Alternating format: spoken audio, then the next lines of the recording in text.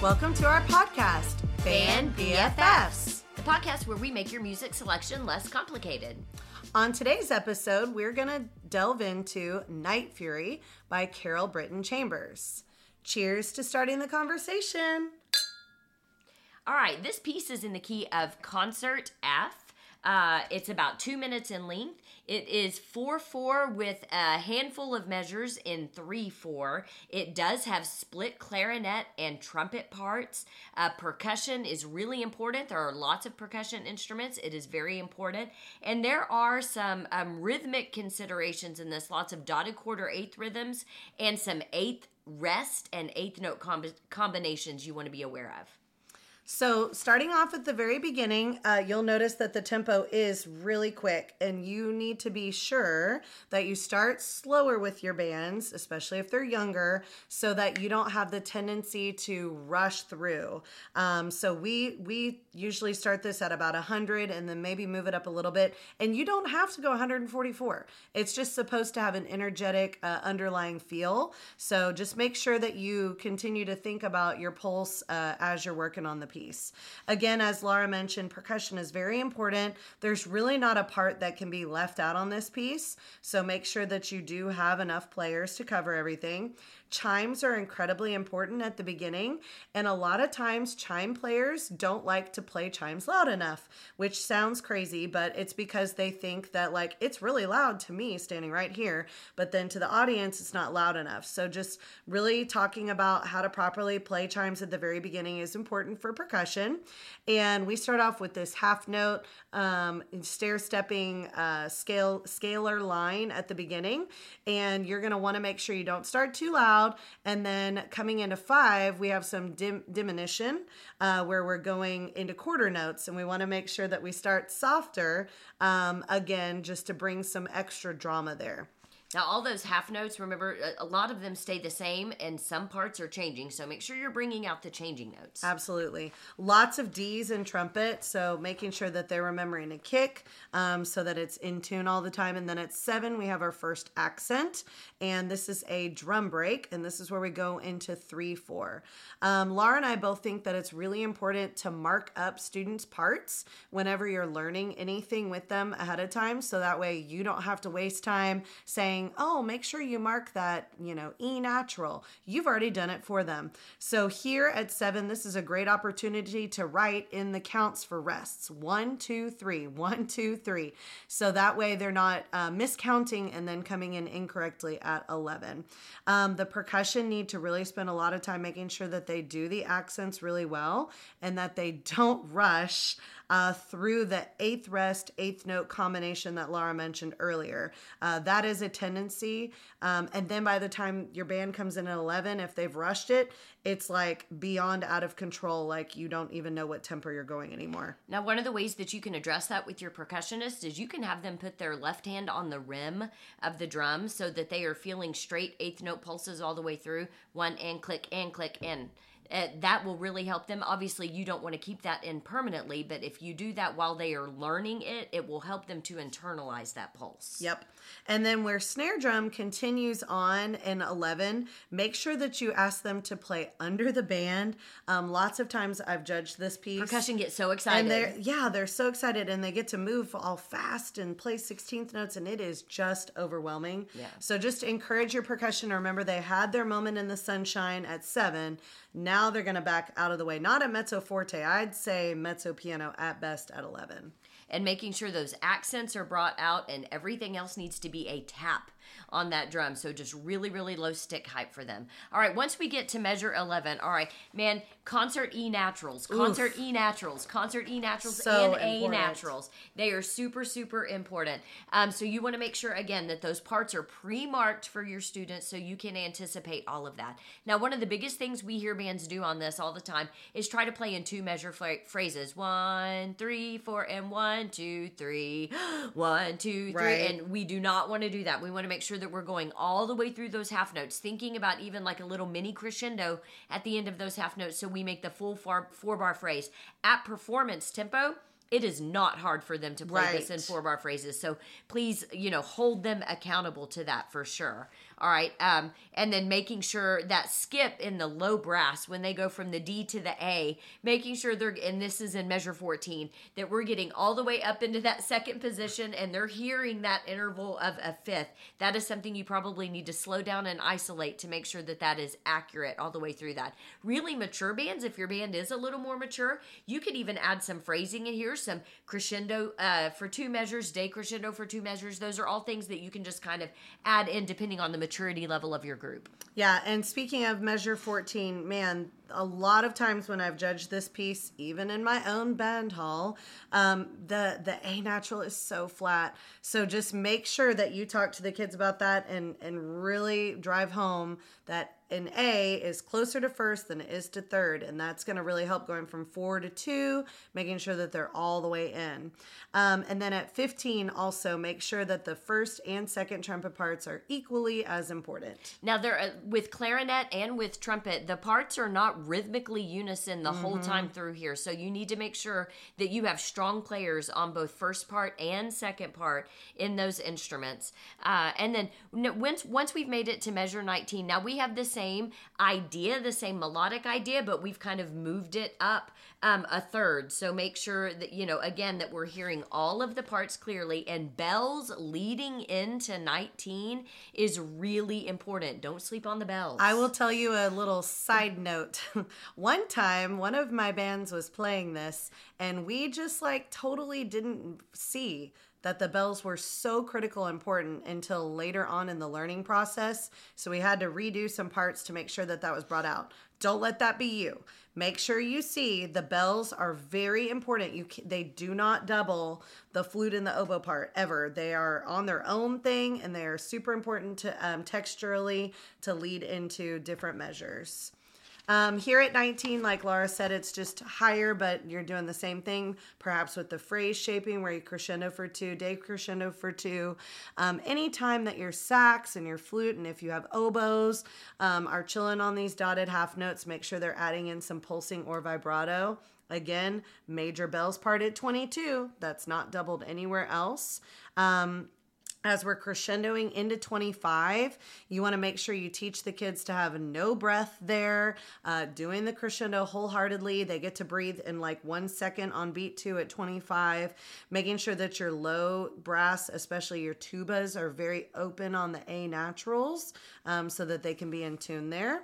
All right, and then, bells, again, right there at 26, another part. Bells, there they are with the upper woodwinds, the flute, and the first clarinet. And the first clarinet part, man, this first clarinet part crosses the break. You need to make sure, and if all of your first clarinets can't play up there with a really good sound, that's okay. You can put one clarinet player up there. That's perfectly fine if you just have one that can sit up there in that register. But we want to make sure that the first clarinet part complements the flute part and doesn't smother the flute part right here. And then the low brass they're having a conversation here, so we love to talk about that in our band halls. So the low brass are going to make sure that they're tonguing firmly so that their repeated notes come out. And then again, watch the tuning on E natural in 27 and 28 in the low people. Here, I can hear this part in my brain at 29, again with the clarinet, like Laura just said. That F sharp and G, man, those can stick out like crazy if you don't have a controlled player. I have always played it where that's a solo player because it can really cut through your band, especially because you don't have any trumpet here. You don't have any low brass. And then you have the tuning and the French horn from B to C. They tend to be sharp. So just make sure that 29, you're really slowing it down and listening to your tuning and the chord changes here, making sure that we're 100%. Again, this is a great opportunity to mark stuff in for your students. Alto sax loves to miss F sharp here at 29 and C sharp at 31 and 30. So if you go in and pre-mark your parts for your students, they're going to be less likely to miss those notes, obviously. Stylistically here, the low reeds that have that kind of motor accompaniment, 1, 2, 4, I would have them lift off of those quarter notes to give a little more clarity in the articulation. Da, da, da, da, da. That'll really help to clear that up. Right. One more thing I didn't mention is at 28, make sure that you elongate the third beat. Da, da, da. Lots of times bands won't go all the way to beat 4 right there, and you want to make sure that we end that really well because there's a rest for everybody on beat 4 before this new section. Tambourine also takes over at 29, and they're the rhythmic pulse. So make sure you have a really good tambourine player here. 1 year that I played this, my tambourine player was very slow in her internal pulse. And so it kind of like ruined the momentum when we got here. So just make sure you pick a strong player who can kind of take over what the snare drummer has already set up. And again, these accents in the tambourine part are going to be really, really important. Now this whole part here with low brass, all the low brass coming in, the rhythms, the partials, the tuning, the articulation, this is all stuff that you just have to make sure you break down and spend time on with your players. Right, and it seems like something like, oh, it's just an afterthought. It's a little conversation back and forth here. But like this is something low brass can sound really great on or not. Right. So make sure you spend a lot of time. And then they come in at 35 with another little conversation on a G. So we just have to make sure that we're really in tune when we enter there.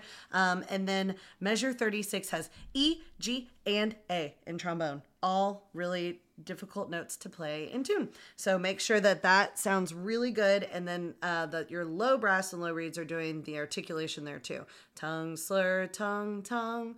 And then your upper woodwinds get to have it in 37. Speaking of tongue, slur, tongue, right? The same articulation that we have right here. Now, when we start to have these white notes, these dotted half notes, again, we talk a lot about air follow through, making sure that we're using our air, supporting all the way to the ends of those white notes, being careful of the accompaniment part in the low brass, dee, dee, dee, da, off. Dee, dee, dee, da, off. So that sound to silence, making sure that that beat 3 touches the rest. And it is marked that it needs to be a long note right there, but you will have to emphasize that with your students. And I don't know why, but low brass still love to breathe every single measure. At least maybe it's just my band hall, but make sure that they don't breathe. Think so. Okay, good, because that makes you feel a little bit better.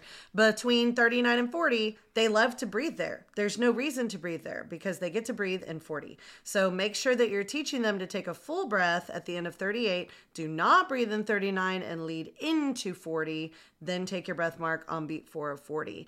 Only them. Everybody else, no breath going from 40 to 41. Right. Because they're leading into that change for the trumpet and the sax to kind of take over with the melody. And make sure that your upper woodwinds don't stop early going into 41, that they lead all the way to the bar line, and that they come in really confidently on beat 3 after alto and trumpet. Now, when we get to 43, we're back to this percussion break, kind of this recap, but now we have the cool effect of the upper woodwinds getting to trill. Katie and I both are in agreement that we hardly ever let our entire section trill. I really don't like trills, and being like a flute player, I probably am not allowed to say that, but they just tend to detract. So you want to make sure that you maybe audition somebody to be the solo triller in the section, and they will love that, just getting a chance to shine. Absolutely. And you can still have a couple of other players play without the trill. Right. But just, 1 or 2 players on the trill to give the effect that we're after. That will make it effective and instead of being a distraction. Right. And a lot of times when I've judged this piece, the woodwinds don't know when to stop trilling. Yes. So it's kind of like a guess. So make sure you work on a firm cutoff on beat 1 of 45. Again, the accents and percussion are important here. And then this effect comes back a few times before in the suspended cymbal. Suspended cymbal gets to be hit several times throughout the piece. And I kind of told my students in the past, it's kind of like a little miniature gong. So make sure that effect does get to come out and that they let it ring. And it's always on an arrival point for the band. 47 is just a straight up recap of what we've had before. Now, one of the things we haven't talked about yet, but this rhythm that happens in the low brass over and over, da, da, da, da, da, da, da. I think it's important for them to lift just a little bit off the dotted quarter note in order to give clarity in the articulation so it doesn't sound so muddy. Maybe not completely removing the dot, but definitely lifting a little bit. Da, da, da, da, da, da, da. Just a little bit of space, a little bit of daylight. Yep. We have another big bells moment at 50, so make sure you don't miss that. Then the low brass get their moment of sunshine here at 53. And they get to kind of come out. But again, we've got D's that we have to be sure to tune, and E and G and A again. Every time I've played this piece, all those fun notes. Yeah, this has been a big moment where we really have to make sure we're in tune across the band 53 and 54. And then where the second clarinet comes in, they get to have a cool moment where the chord changes a little bit. So encourage those kids to lean into that and crescendo across the bar line into 55. As we come here, again, this is a little bit of a recap. Make sure you're always thinking about tuning across the band between the A and the upper flute and the B and the trumpet, making sure that we aren't, sharp on those pitches. Again, pushing through the bar line, as Laura mentioned at the beginning. And 61 is just like the beginning, starting softer there, building it up, and then starting soft again at 63 so it doesn't become too out of control. Again, a little 2-measure percussion break this time. Now, because this is like the beginning, and I know we've said this a lot through here, this is a recap. We've done this before. I think it's so important to teach students that we want to be as efficient as possible. We want to make our lives as easy as possible. Right. So when we're learning this at the beginning, I immediately draw my students' attention to where else it happens in the piece. Totally. Hey, we just did this at the beginning. Now find somewhere else in this piece where this happens. And they're excited to, I found it, Miss Bell. It happens here. It happens here. Right. Great. Now copy paste everything that you just wrote. We're going to write it in this section so that they become efficient learners. The goal ultimately is that they don't end up needing us. Right. That they can do this all on their own. And then here at the very end, we do have a similar melody, but now we have some accents. So make sure that there's just a tiny bit of space between them. And then we teach 69 as a forte piano so that you can grow to the very end. You can teach them that they can have dynamic numbers. Like you're going to go all the way down to a level 2 at the beginning of this note and then crescendo up 2, 3, 4, 5, 6, 7.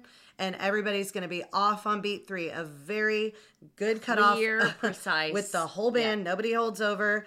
We choke the suspended cymbal. Timpani has a big moment at 69. Don't let snare drum cover them up. That's more about the timpani. And then everybody dampens at the end. So it's a nice, good, clean finish. We hope that this was a great recap for you on Night Fury and that you will consider programming this in the future for your band. Thank you for joining us on this episode of Band BFFs.